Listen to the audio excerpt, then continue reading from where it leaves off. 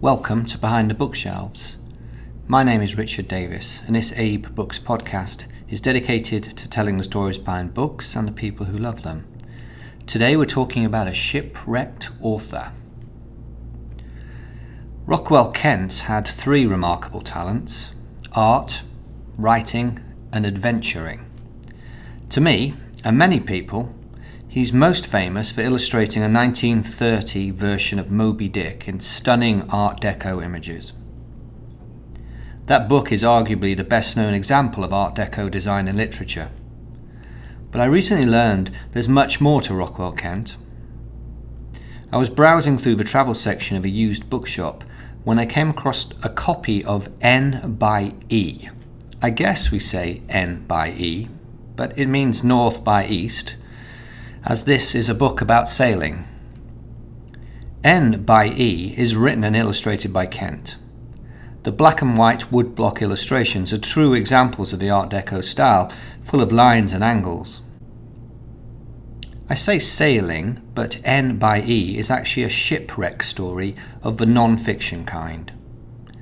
Kent and two others sailed from New York to Greenland in a small 33-foot cutter, where they were shipwrecked when a storm rose from nowhere while they were anchored close to the shore. Being shipwrecked was just the start of their adventures, and I won't spoil the book. Now, how many authors can say they've been shipwrecked? Not many. The book gave me a new appreciation for Rockwell Kent. He wasn't some fancy New York artist swanning around his New York studio. He was very much a man of action and the outdoors. He describes the voyage, the rugged Greenland coastline, and the native Greenlanders with panache in N by E. And yet, N by E isn't Kent's only book of adventure. He wrote and illustrated a book called Wilderness, a journal of quiet adventure in Alaska, a memoir about the fall and winter of 1918 and 1919, when he painted and explored Fox Island in Resurrection Bay, Alaska.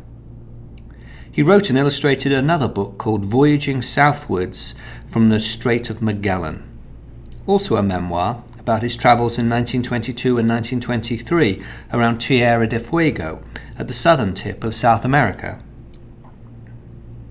And then there's Salamina, a third memoir, this time about his first Arctic winter in 1931 and 1932, when he again painted and explored while living in Greenland. Kent was a man who went to the farthest corners of the world and painted and wrote and looked around. In his mid-40s, he moved to a farmstead, which he called Asgard, where he lived and painted until his death. A believer in the power of nature, in the tradition of Thoreau and Emerson, Kent found inspiration in the austerity and the stark beauty of wilderness. Published in 1930 by Lakeside Press, the 3-volume limited edition of Moby Dick, just 1,000 copies, is a landmark in book illustration. It sold out almost immediately. The haunting black and white pen and brush and ink drawings are very special.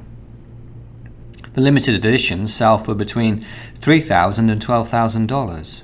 Even first editions of the subsequent Random House Trade Edition can sell for up to $3,000 if they have a dust jacket in fine condition.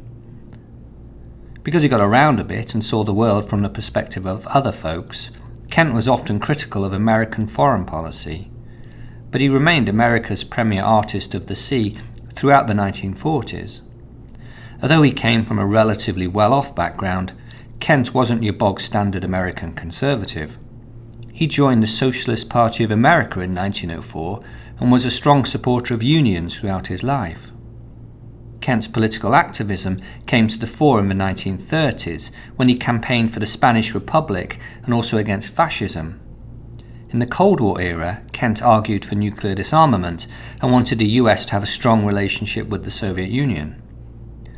This was not the direction where America was heading, and Kent, like so many prominent intellectuals and creative types, became a target for the McCarthy witch hunts. His stance on politics led to the suspension of his passport in 1950, and in 1951 Kent successfully defended his record in court after he'd been accused of being a communist.